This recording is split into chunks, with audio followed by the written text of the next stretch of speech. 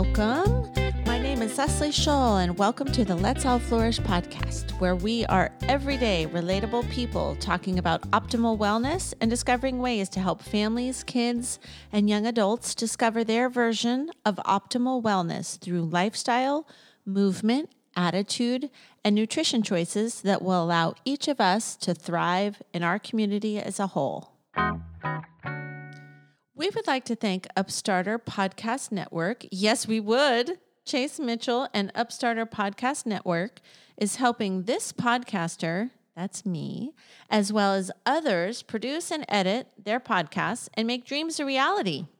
So if you're thinking about it, you need to contact Chase, because if you don't, time is just going to go by, and then what?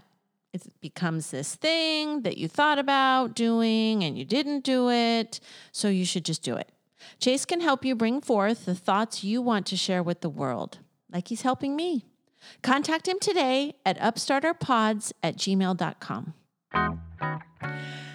Welcome, everybody. If you listened yesterday, and I really hope you did, we talked to Angela Garvey, one of Dr. Sears' very first certified health coaches, about what makes a healthy meal. And we also talked about the challenges of getting a healthy meal on the table. We talked about traffic light eating with your kiddos, that green, yellow, red light eating, and some ways to stockpile what you are making if you're making some meals in bulk and putting maybe like frozen burritos into the freezer so you're not having to buy frozen burrito, and some really good tips like that. So if you didn't listen, take a listen to yesterday's episode.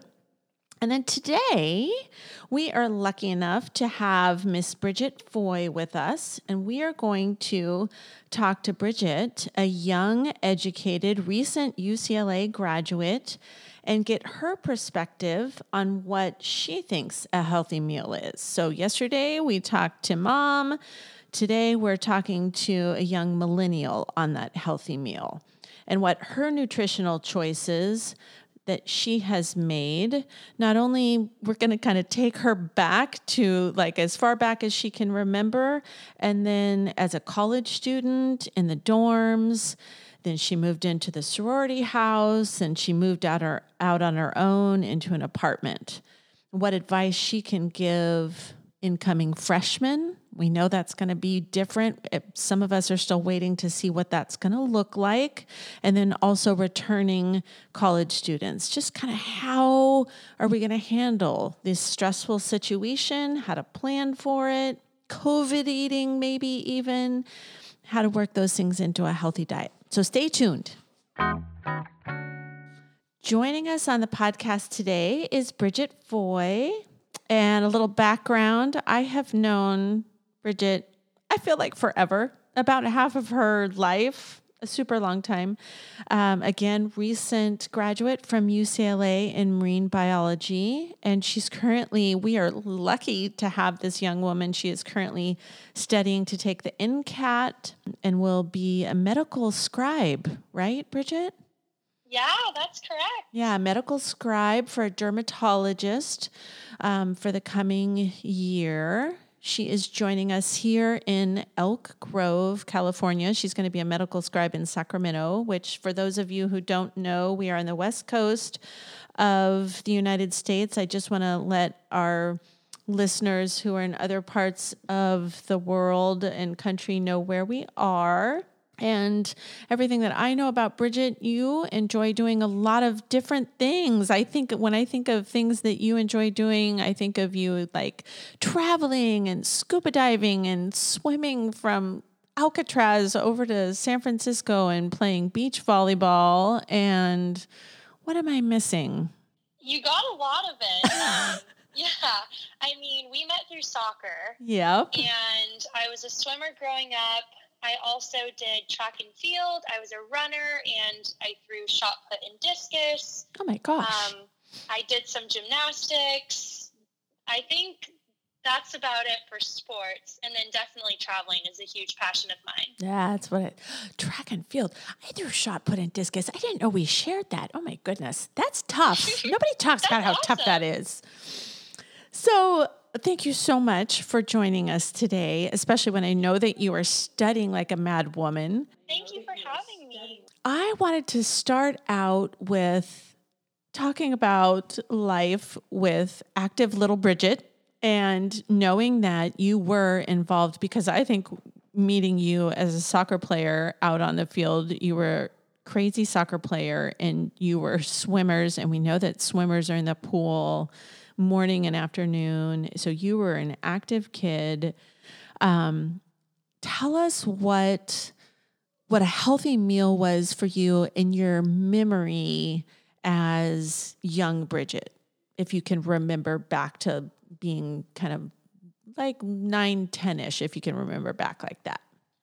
Yeah, I think some of the strongest memories that stand out to me were like 6th and 7th grade, running in between practices. I would go from volleyball practice at school to soccer practice and only have a 30-minute gap in between. Yes. And my mom would drive over and we'd grab a Subway sandwich really quick and I would eat it as fast as I could basically and jump on the soccer field for a 2-hour practice. And it was a lot of trying to squeeze meals in between all of the sports that I was trying to balance. Yeah. So I definitely remember it as, it's kind of funny to think back on because I remember just like eating little meals in the car. My mom would bring me a salad and some chicken and I would eat it in the car and then run to soccer practice.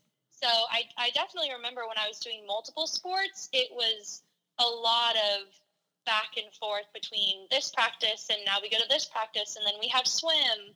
So it was a very hectic, but so much fun to grow up like that and involved in so many different sports. It's funny when I think, isn't it crazy when we think about that now, that that's how we all were living and now that that's all come to a screeching halt, right? No, makes me sad for the kids that normally would grow up like that. And now they're having to take a year off of sports or whatever the case may be. Right. And which is part of the reason why I thank you so much for joining us, because I think it's important that we talk about nutritional eating and like what we're doing with these meals, because kids were eating a certain way, perhaps if they were involved in these sports and they were used to a certain level of activity. And now they're not, maybe if they're not picking up that activity in other ways. However, I do see, that being said, I see kids out riding their bikes and doing other things, which is fantastic. But if they need to make some adjustments, something that we all need to think about, but also it's not going to last forever. So I'm so glad you're here to talk about the way that you were fueling your body as a young athlete and then as you've gotten older. So that's kind of where I'd love to see us go. So thank you so much. Let's talk about lunches.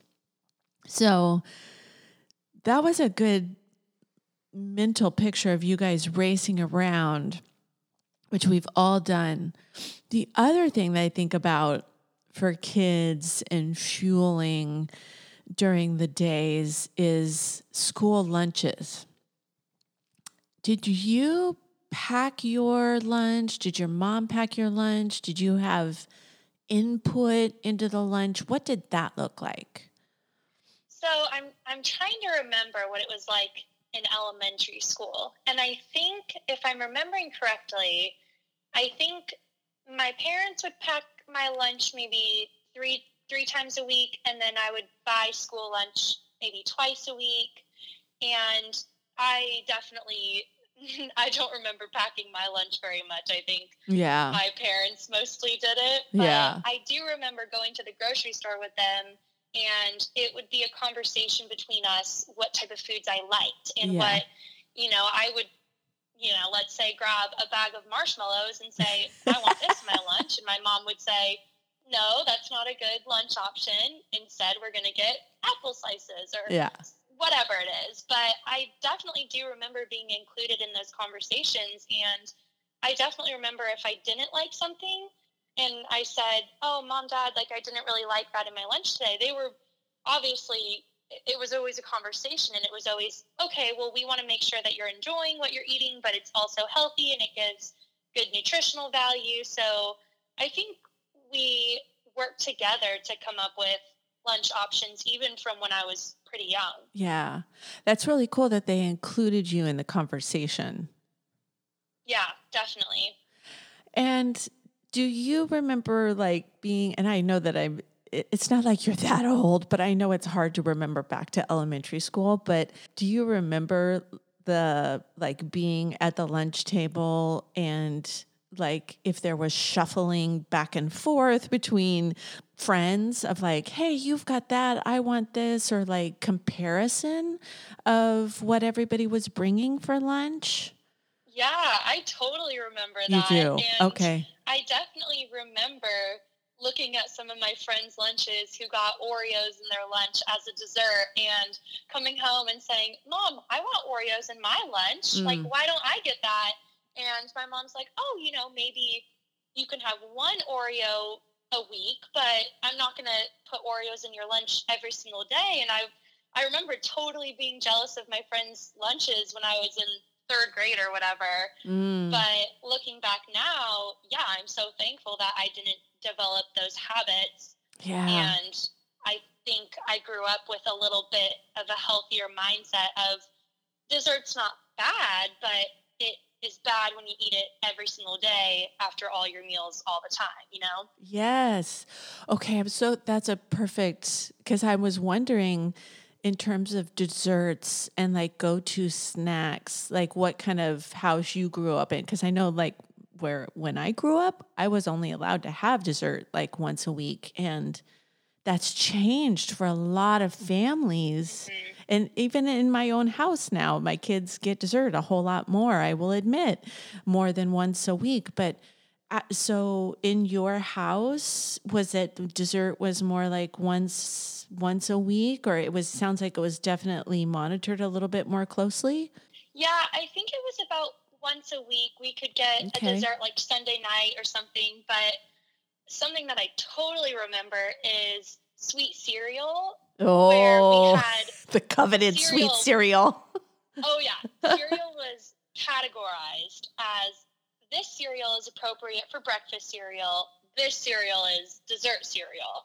And they were very different categories. And I specifically and very clearly remember when I wanted dessert, I would have to choose between having a bowl of ice cream or a bowl of sweet cereal like Captain Crunch or Lucky Charms.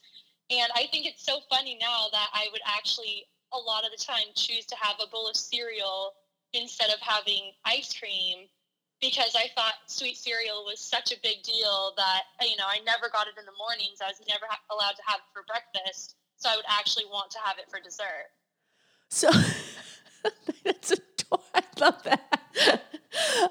Categorized cereals. That's so that is another great tool though that you were given at a young age, like not only like including you in the conversation with shopping for your lunches, but also that was like setting you up to make choices of like, okay, like kind of like where do you want to spend your sweet dollars, right? Like, do I want to spend them in my cereal or do I want to that's awesome. And okay, I want to talk about college in later years, but like, okay, remind me of that because that's fantastic. Do you remember, like, has it just always been like that for you and your sister growing up, or did your parents implement that at a particular point?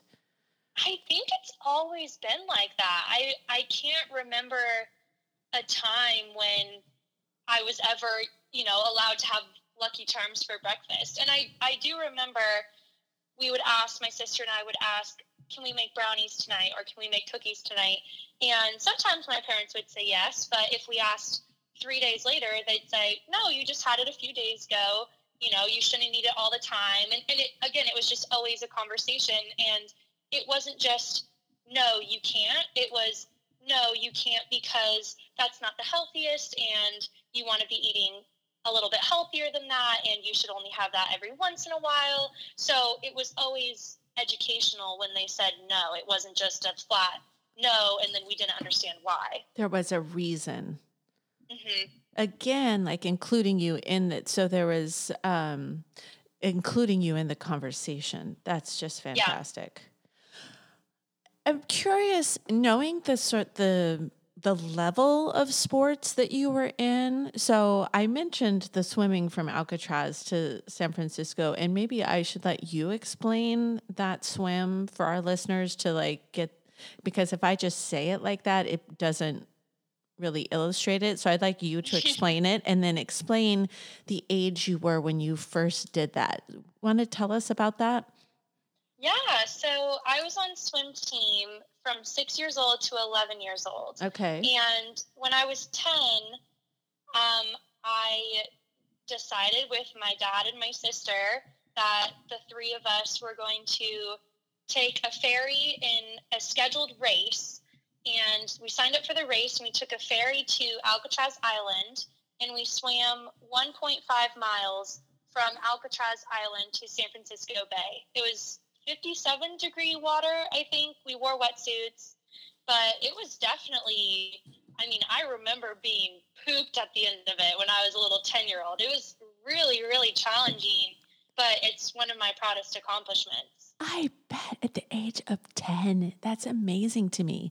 And okay, so did you have a big breakfast before that? Like, did you, that's just amazing to me. I've been amazed with you ever since, and I'm like, bow down, because it's just never, not liking the water. You know, I don't like the water, but okay, fuel before then, like, did you fuel up for all of our young swimmers or athletes out there? Like, did you do anything differently?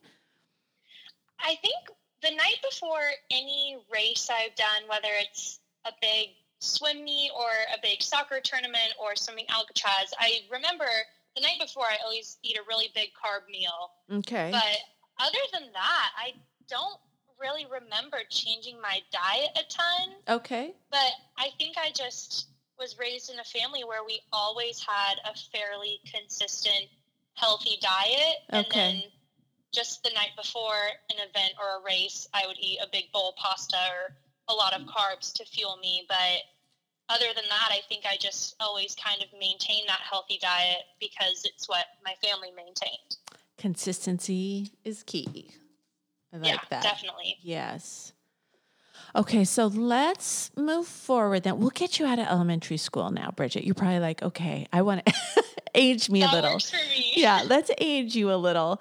So actually, let's talk. So with your parents, it sounds like you guys were all in this together. I'm not getting the impression at all that you ever felt like and I won't tell them if you say they were, but did you ever feel like your parents were the food police at all? And I bring this up because in our last episode, Angela and I both talked about the fact that we have felt like the food police as parents. But did you, as a kid growing up, ever feel like, oh my gosh, I just want to eat what I want?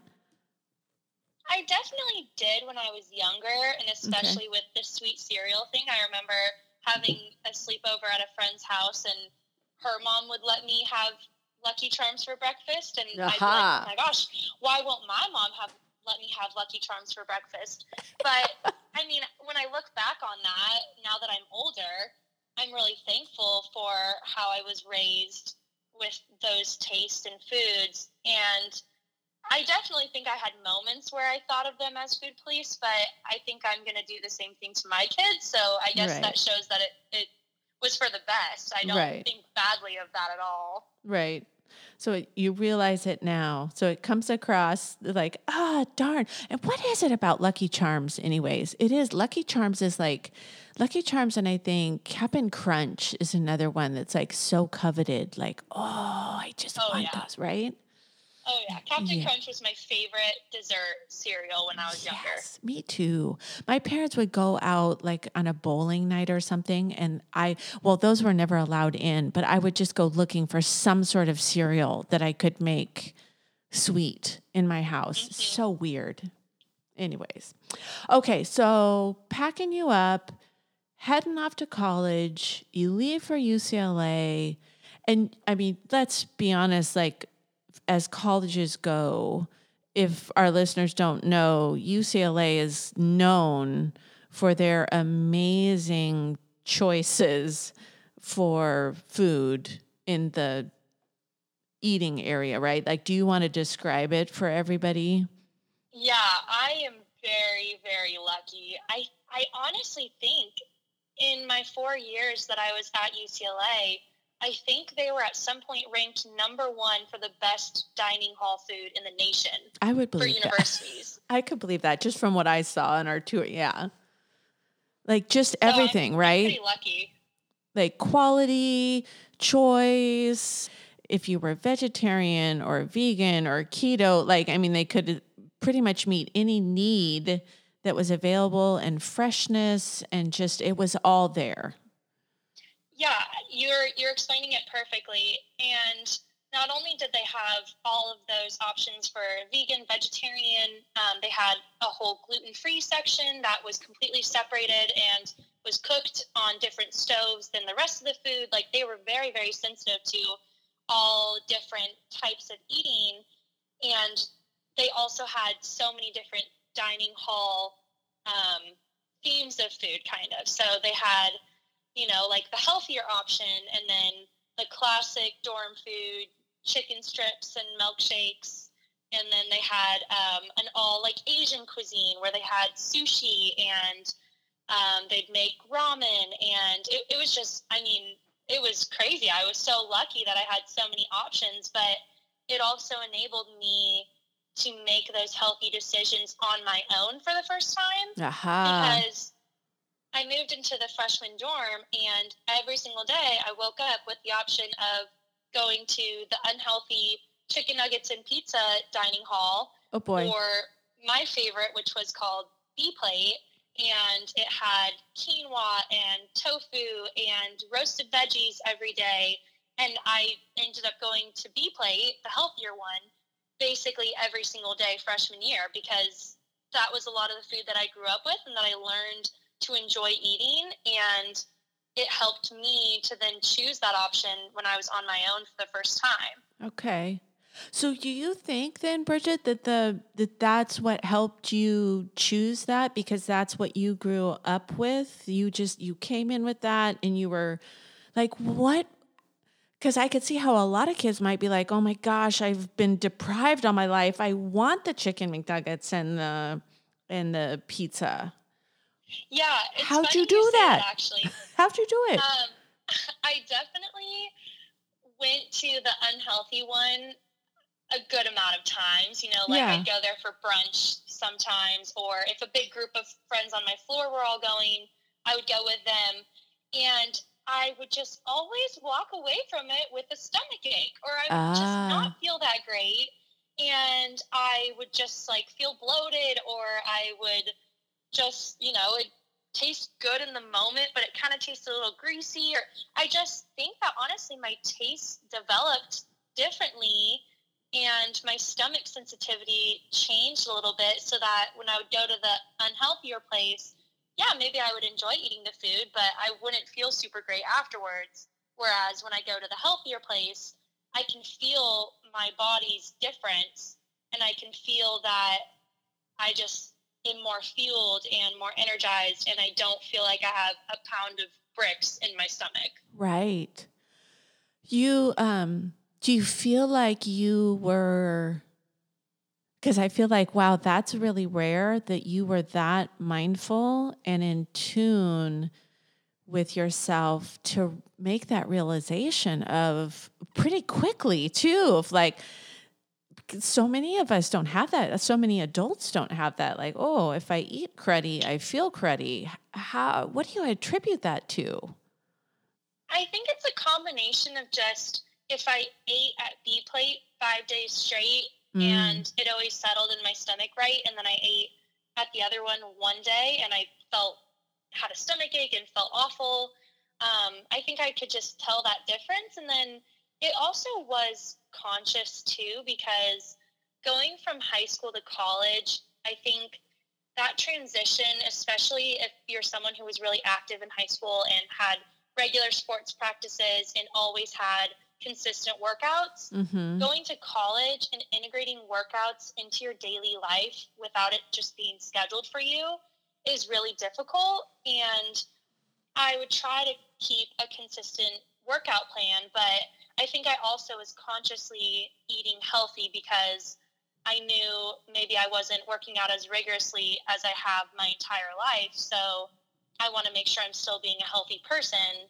So I would eat healthy foods and then work out as much as I could fit into my schedule while still adjusting to college and getting used to college. So I think it was just trying to find that balance of eating healthy and still trying to work out after I've lost the exact schedule of working out that I've always had being on teams. Yes. And yes, thank you for bringing that up, because that's exactly like what we were talking about, like at the beginning of this. So if we've got any young folks out there listening, which I hope we do, that's what I'm wondering if we might be looking at for them right now, like kids that were used to being in the middle of so much right now, whether they were playing baseball or swimming, although I did hear that they're starting to open some aquatic centers right now around the country. But no matter what the sport was, right? And then suddenly that all gets cut, and maybe they're trying to do some stuff on their own or they're not. But I mean, even my own workouts, I feel like I'm not getting quite as much of a workout as I'm used to getting. And you have to kind of figure out how to make those adjustments on your own. So you totally do. And yeah. it's just trial and error, figuring it out and figuring out what makes you feel healthy while still being productive and a good use of your time. So just trying to find that balance. And all of that while you're getting a little bit older and your body is still changing. And definitely. Yeah, and you're under the stress of becoming a college freshman, and oh man, well, it sounds like you were rocking it, which is awesome. I was trying my best, but thank you. Yeah. Okay, one other thing that made your transition to that eating environment a little bit different is knowing where the meat source was coming from, knowing that the meat in your freezer at home, that you guys really pretty much always knew where that meat came from, with your dad being an avid hunter, and then going to a place not knowing where that meat was coming from. How did you feel about that? Like, did that matter to you at all? I think it mattered less knowing where the meat was coming from, and mattered more the environmental impact for me personally. Okay. I don't necessarily, I am conscious of trying to buy like cage-free eggs and trying to not support food industries that don't resonate well with me. But I think especially as a marine biology major, I was just learning about the beef industry and methane production in the atmosphere. And I just personally cut red meat out of my diet in college. Oh, okay. I just didn't really feel personally like I didn't think that it added that much to my diet. Yeah. And I also didn't like what it was supporting when I was eating red meat. But I still love red meat at home because I know where that's coming from, and I support the environmental side of hunting. Right. It's way better for the environment. And I think that getting your meat from the wild is a more sustainable option. So I did actually pretty much completely cut red meat out of my diet when I went to college. Interesting. That is so interesting. See, you're just, I feel like your level of consciousness as a college freshman is so much higher than mine was, Bridget. I definitely learned a lot along the way. Yeah. But I tried to be more conscious, and I increased my tofu intake, and I started eating more protein substitutes, and I've recently switched to almond milk and trying to get away from cow milk. So I'm just it's mostly an environmental thing to me though, honestly. Right. And I think that's part of being a marine biology major and learning about those things that made me realize I don't actually like steak that much, Right. Yeah. Just moving through and making the choices that you want to make for your own health reasons and environmental reasons. Love it. Yeah. Did you see folks struggling at all with that environment? Like, were they down there saying, oh my gosh, the ice cream's free, let's get a 5-pound bucket of it? Or was it pretty much, was everybody like you, I guess is what I want to say? Or do you think you're an anomaly? Yeah, everyone was pretty similar to me, I would say. Okay. Most of my friends ate with me at B Plate, the healthy UCLA dorm. Okay. The healthy UCLA food commons. And I definitely think that the people I surrounded myself with had similar lifestyles as mine, whether that was the food that we ate or the exercising we did or the academic interests we had. I mean, any of that. I just feel like I gravitated towards friends that were similar to me, and we would always end up eating at B Plate together and getting a big bowl of roasted broccoli and, getting like avocado toast for breakfast instead of a big waffle or whatever. I mean, just any like little choices like that. So I do feel like my friends that I hung out with did have kind of similar diets as mine, and we would go to the gym together sometimes and just kind of had similar lifestyles like that. Yeah. I just find it interesting. There's, you always hear that the freshman 15, it gets tossed around. And I feel like, actually, I think everyone would agree with me that it really is targeted at young women, when actually, on average, a college freshman will gain only between 2.5 to 3.5 pounds, which is only about 0.5 pound more than their same age peers that don't even attend college. So it makes me wonder, it's like they're putting all this extra weight on college freshmen that doesn't even exist. And it makes me wonder if the focus on the freshman 15 is a factor that almost pushes young women in college towards dieting and food shaming and just a focus on body shaming that doesn't even need to exist in the first place. Yet I'm talking to you and you sound so healthy about the whole thing. So it gives me hope. But I'm wondering if you experienced any of that as you were looking around at all. I definitely think it's a threat to women when they enter college. I think in the back of, I don't want to say everyone's minds, but in the back of a lot of freshman women's minds is, well, I just can't gain the freshman 15. I can't gain it. What do I have to do to not gain it? So I definitely think it's a topic that, I mean, my friends and I had definitely talked about before when we were freshmen, and we would say like, oh, we have to, make sure we're being healthy because this is the first time we're living on our own and the first time we're not doing sports 3 times a week for 2 hours, whatever.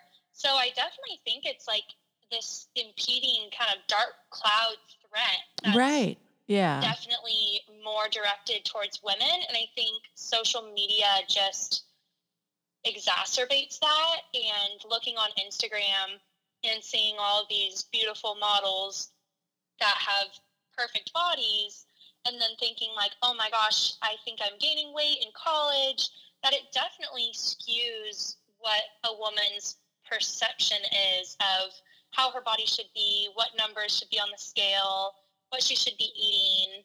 So I definitely think it influences that, and I think it affects women more than it does men. Yeah. Yeah. You probably didn't go to any parties where guys were sitting around talking about that, I'm guessing.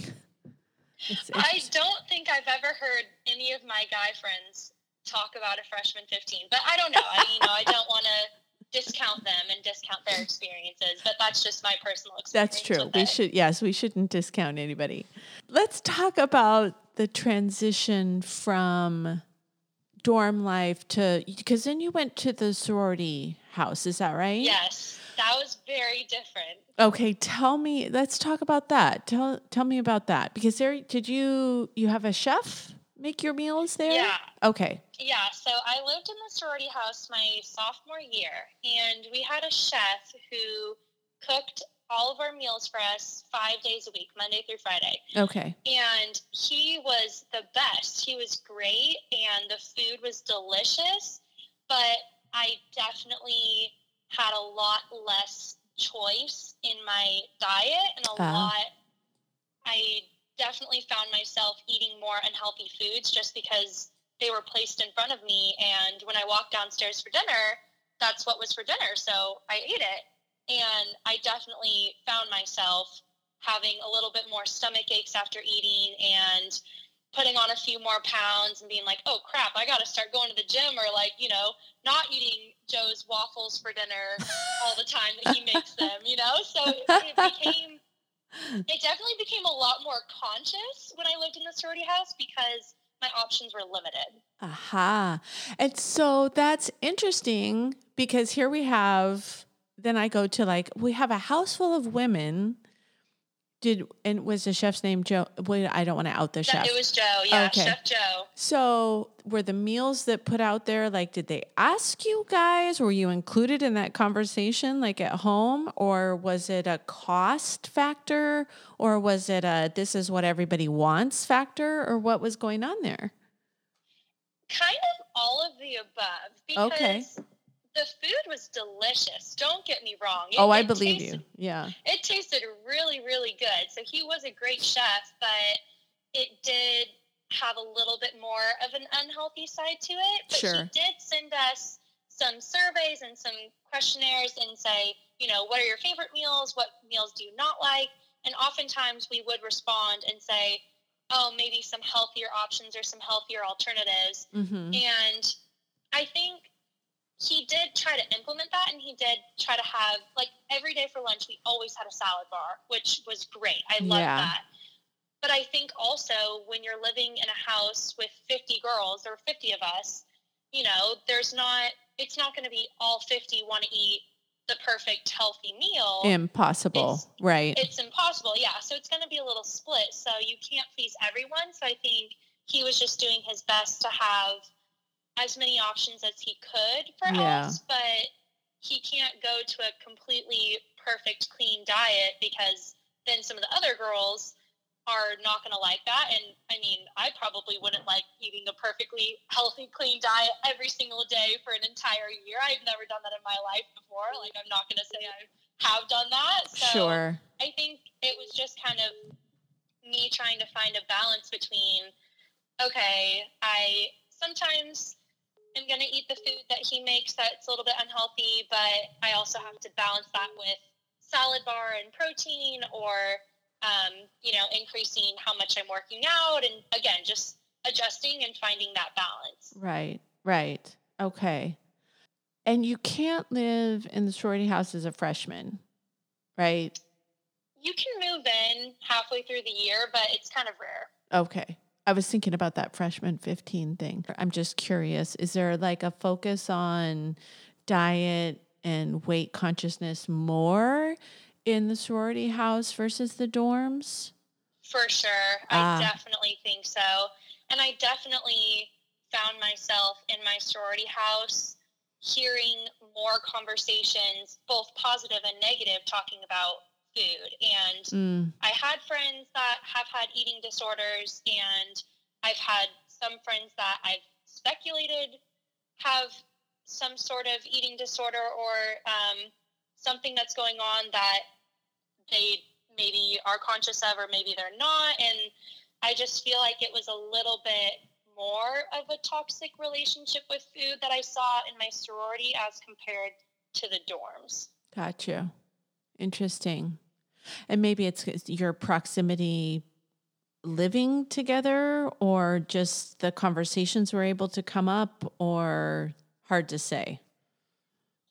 Hard to say. I mean, sororities stereotypically are a bunch of white girls together, which my sorority was not like that. We had a lot of diversity in the sorority, but I think the old stereotypes of sororities being these beautiful blonde girls that have perfect bodies, that just has continued throughout the years of that stereotype, even though that's not what my sorority was like at UCLA. My sorority was beautiful and academic, and we were very diverse and different skin colors, and we didn't represent that stereotype, but the problems associated with that stereotype, like being really skinny and working out all the time and having this perfect body and perfect figure, I think those stereotypes have still carried over into the years, even though that's not what my sorority is anymore. Were there conversations in the sorority like around that topic ever, or was it something that was just were those the kind of hushed conversations? No, it was pretty talked about. Okay. And we would have very open conversations about it. And my sorority definitely was, I think, more on the side of trying to make sure that the women in my sorority had positive mental health. Yeah. And a huge part of mental health is body image. And I do think that it was talked about in a very serious and sincere way. And I think that's why some girls were vocal about their eating disorders, because they felt empowered to talk about it, because they felt like if they did let people know and did talk about it, it wasn't as stigmatized, and they felt supported, and they were able to seek the help and the support that they needed. Whereas if it's hush-hush conversations, right, there's a stigma around it, and it is looked at as such a negative thing when, the person needs to be helped and needs to be supported and needs to feel loved. And I think my sorority tried to do a good job of making those women feel supported and loved and not feel like they were alone. That's awesome. That's awesome. I'm so happy to know that, we're lucky to be living in a time where those conversations are taking place and that's happening. Yeah. Okay. So then we are making the transition to the apartment. Mm-hmm. So now you are on your own. So you've gone from the dorm. It was awesome. You're in charge of your own food, your own shopping. What made that awesome? I loved it. Really? Okay. Yeah. Because I just felt like I had so much freedom in my choices, and I got to explore and try new recipes and find what I liked. And I also, my third and fourth year of UCLA, I lived in my apartment, and my third year especially was one of my toughest academic years. And I honestly saw cooking dinner especially as a study break. So I would take like 30 or 45 minutes and cook this yummy dinner with chicken and roasted veggies and quinoa, or sometimes pasta made out of veggies or whatever. And it was almost like I used my dinner time cooking as a mental relaxation and a reset. And then I would eat my dinner, be super happy, and then go back to studying for a few more hours. Love that. So it was like a little bit of therapy for you, like a reprieve. And what about the shopping piece? Was that a chore, or did you also enjoy that? Because you have to be able to go out and get the groceries. Yeah, it's funny that you asked that, because once I was at the grocery store, I had a blast shopping. Yeah. And I was so excited to pick out my meals, for the next bit of time. But the actual act of going to the grocery store, I would put off for so long, and I would have to scrounge in the back of my cabinet for like a few days because I just did not want to go to the grocery store. But that was also because I was studying so hard, and I felt like I didn't have time to take away from having a midterm the next day, or a midterm 3 days from now that I was already studying for, something like that. So it was definitely a chore to get my butt up and out of my apartment and to the grocery store. But once I was at the grocery store, then I loved the actual shopping part of it, if that makes sense. No, it totally does. And I'm also thinking about, it might not have been that convenient for you to get there, right? Like, depending on where you are in UCLA or for any college student, sometimes it can be difficult to get there, whether you have a car or you have to take mass transit or if you're on a bike, it can be a pain. It's definitely a pain. And it's just, I mean, when I was at home and just studying and I felt like I had a million more problems to do, I just did not want to have to go to the grocery store. Yeah. So it definitely felt like a little bit of a drag to have to get my butt up and go there. Yeah. But then I loved having a fridge full of food and being able to cook amazing meals and not having to scrounge in the back of my cabinet. Yeah. Yeah. So being prepared to make your amazing meals, even you just got to go through a little bit of pain for that preparation. Got it. Yeah. Okay. Let's talk about the party eating, because I've heard that college students are known to party. I've just heard it. I don't know that it's true. And then there might be food involved before the party, maybe at the party, maybe after the party. And I don't know if you're involved in any of that, Bridget. You could just talk that you've heard or whatever. But what about those situations? How do you handle those situations? And then if there's any guilt afterwards for that, how do you deal with all of that comes along? Yeah, so it's definitely different through each of the living situations that I was in. So freshman year, when I had my meal plan, the only food that I kept in my dorm was cereal and milk. And it's actually funny because my cereal that I kept was always healthy cereal, like Special K or Cheerios or maybe Honey Nut Cheerios. But Not even Captain Crunch. I never bought Captain Crunch on my own because this is so sweet. I just can't even handle it now. I have to eat it in like small doses. But yeah, freshman year I used to come home almost after every night of going out and I'd have a bowl of cereal. And I don't think that really did anything at all. So I feel no remorse over that whatsoever. Yeah. But sophomore year, we had a food basement downstairs where we would keep the leftover food from that day's meals from lunch and dinner. And I definitely ate some not so good food down there at 1 a.m. every other time I went out or however often. Yeah. But I don't know if I necessarily felt guilty about it. Yeah. I think it was just kind of like, oh, I'm hungry and my friend and I are going to go down there and snack. And then the next morning I'd wake up with an extra full stomach, which never felt super great. But I was always just kind of like, it's just helping me get through the night, or it's just, making me feel good in the moment. And I know that I have a normal, healthy diet, so I wouldn't feel too sad about it. And then when I moved into my apartment, I would actually come home and a lot of the time I would eat hummus. Oh, there you go. I would have like bell peppers and hummus or crackers and hummus. So I don't know why that was my go-to food when I was in my apartment, but that was my favorite food to snack on. So I don't know. I never felt too guilty about it though, because I always just kind of like, I have a normally pretty healthy diet, and if I eat some random crap food at 1 a.m, the next day I'm probably not going to feel super great on my stomach, but it's not the end of the world, in my opinion. Yeah. So what I'm getting out of all of this so far is if you're consistent with a good diet all along, that when everything goes off the rails and you're having a blast, it's okay. Like you got to give yourself some grace and be kind to yourself and go have a great time.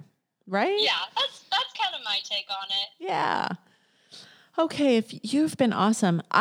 If you could offer advice to incoming freshmen, returning college students, we're heading back into kind of uncertain times, but I just want to be positive and assume college is starting and everybody's going to get to go, whatever that might look like. Let's just say whatever it might look like. We know it might be stressful, COVID and all. We don't know what the cafeterias are going to look like, but they've got to be fed, right? People are going to need food. What advice would you offer to make sure the freshmen get out, set themselves up for success and are eating healthily and taking care of themselves, and returning college students are doing the same. Based on your experience, what nuggets would you give them? I would say definitely to find that balance, and it will take trial and error, and it will take some few consecutive weeks where you're, maybe trying something more extreme and you realize, I don't know if that's actually for me, or you might regress a little bit. And then, I just don't want them to feel guilty if someone were to regress and maybe gain a few pounds. Like, I just don't want them to feel guilty, because that's such a huge transition in your life, and there's so much that's going on, and there's so much that is changing. And even as a young woman or as a young man, when you're 18 years old, you're very different than you were when you were 15, and you're also going to be very different physiologically, biologically, mentally than when you're 22. And so just try to find the balance, but don't be too hard on yourself if it takes you a while to get there. Yeah. And also to just listen to your body. And if you're feeling good, and if your body is feeling good, and you're feeling energized, and you're feeling productive, and you feel like the food that you're eating is getting you good fuel for your day, then that's amazing.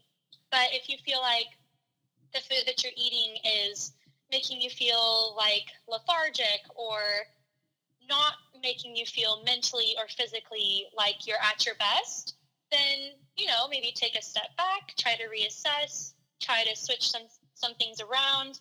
But it's just trial and error, and everybody finds their own balance that works for them.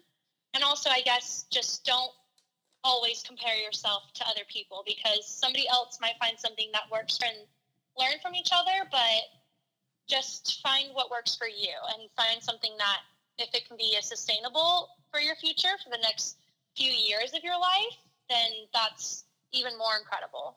I'm writing all these down, Bridget, because they're fantastic. I'm so glad. Yeah, these are great nuggets.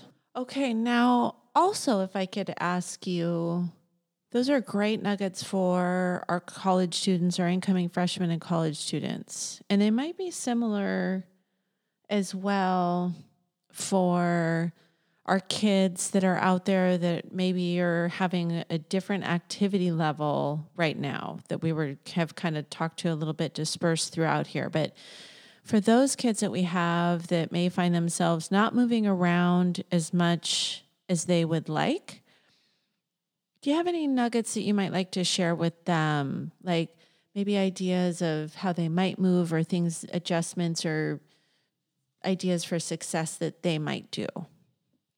Yeah, I mean, if you have a bike or roller skates or a scooter or anything to get you out of the house, or even if you don't have that and you just want to go for a walk or a jog, I think getting out of the house, if you're doing it safely, is a really great way to cleanse your mind and to make your body feel better.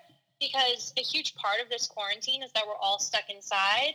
And if we're able to safely get outside and take a little lap around the neighborhood, or ride the bike up and down the cul-de-sac or whatever, it just lets you feel the sun on your skin and look outside, and you can hear the birds, and it just kind of rejuvenates and refreshes my mind. And I hope it would do so for that person too. But I think that is definitely what makes me still feel like a sane human. Right. Yeah.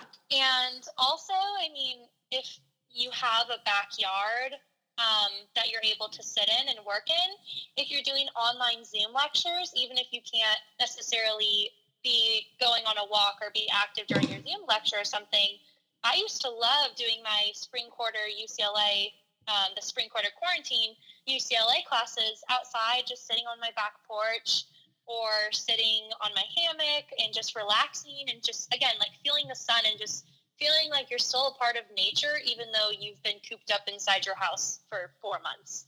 Oh, I love that. Bridget, You're awesome. You are awesome. You are just awesome. You have given us a lot of really good information here tonight.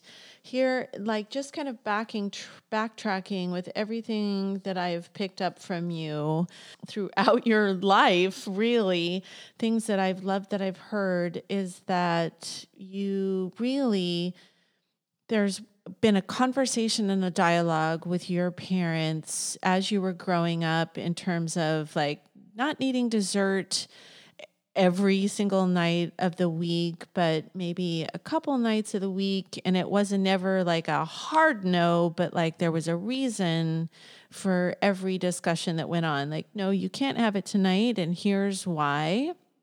I loved that. I loved that the cereals were categorized like from no sugar all the way up to sugar, and that's how you knew how to base your choices. That if you went with a full-on sugar cereal, that then, okay, you had totally sugary cereal for breakfast, so no dessert tonight. That is such a good learning for all of us to be thinking about when we're eating and making our choices throughout the day. You need that, it's that balance like you were just talking about. I love that. I think sometimes a lot of us as parents don't think that our kids are able to make those kind of associations, that if we give them the information, they won't be able to make those choices. And you are a perfect illustration of the fact that if we give the kids the information, they can make the choices. The fact that you were having big carb meals before a lot of your races and things, but that nothing huge really needed to be different. I also love that because I think a lot of times we put a little bit too much emphasis on what's necessary for our kids. We just need to feed them, and we just need to be consistent with a good quality diet throughout their little lives, and they're going to do great. I think that's fantastic. The fact that you used cooking as a study break as a college student, that's interesting to know because a lot of young people might not really be thinking about cooking as a study break. And maybe that's worth taking a look at for a lot of folks. Did you cook at home before you left for college? I'm kind of curious. No, not at all. And I really panicked when I moved into my apartment because they didn't know how to make anything. What was your first meal? I'm so curious. Do you remember? Like, what was the first thing you ever made? My friends helped me. I cooked with my two friends, and they took me grocery shopping, and we spent like 45 minutes. We all like split up grocery shopping. Yeah. And we came back 45 minutes later, and their carts were full, and I had like 4 items, and they were like, "What did you just do for the past 45 minutes?" You're like, "I'm overwhelmed." The pressure. Oh, that's funny. I really had to learn. It did not. I'm very lucky that my parents always cooked my food growing up. And I really love them, and I'm very thankful for that. But it was a learning curve for sure when I moved into my apartment. Yeah. That's good. So maybe that's another tip is maybe start dabbling around in the kitchen before you move out. I would recommend dabbling in the kitchen before you move out. And then it sounds like you need to have a lot of cereal on hand. That's my takeaway also. Everyone should have a lot of cereal on hand. My freshman roommate used to tease me about my nightly cereal. Like, she knew when I came home from going out because she could hear me like silently eating cereal in the dorm. But that's just the personal weird thing about me. So I don't know if anyone else out there is similar. I think that's awesome. Well, I have thoroughly enjoyed chatting with you. I always do. And then I am also going to put your nuggets that you had for incoming freshmen. I will put those in the show notes so that everyone can catch those as well because they were fantastic. Do you have anything else that you would like to add before we sign off here? I think just feeling good about yourself and where you're at. And I personally am not a big scale watcher. Good for you. And if that works for you, then that's amazing. But I think just feeling good about yourself, feeling good in your own skin is the best thing for me personally. So I would just say if what you're doing is making you feel good and making you feel happy and healthy, then keep it up. You're doing great. Air 5, sister. I'm with you. All right. Thank you so much. Now, I think, don't you got studying to do? I'm going to take a practice MCAT tomorrow, so I wish you luck. Definitely have to get some good sleep tonight to prepare for that. That's right. You're done studying for today. Get some good sleep, and good luck on the practice test tomorrow. Thank you. Thank you so much for having me on the show. This is so much fun. I'm so glad you were here. Love you. Talk to you soon. Love you. Talk to you soon. Okay, bye. Again, a quick thank you to Upstarter Podcast Network. Contact them today. Get those thoughts out into the world. Contact upstarterpods@gmail.com. Thank you, Bridget Foy, for stopping by. Oh my gosh, is she awesome or what? I will have all of Bridget's advice and nuggets in the show notes. Next week, I am super excited. We are going to be talking with Christine Fonseca. Christine is a licensed educational psychologist. She is a critically acclaimed author and also a nationally recognized speaker on topics related to educational psychology, mental health, giftedness, and she uses storytelling to heal past wounds. Christine will be calling in to talk with us about disappointment and how it's affecting not only us, but our kids right now, and how we can all manage this big thing called disappointment. Can't wait.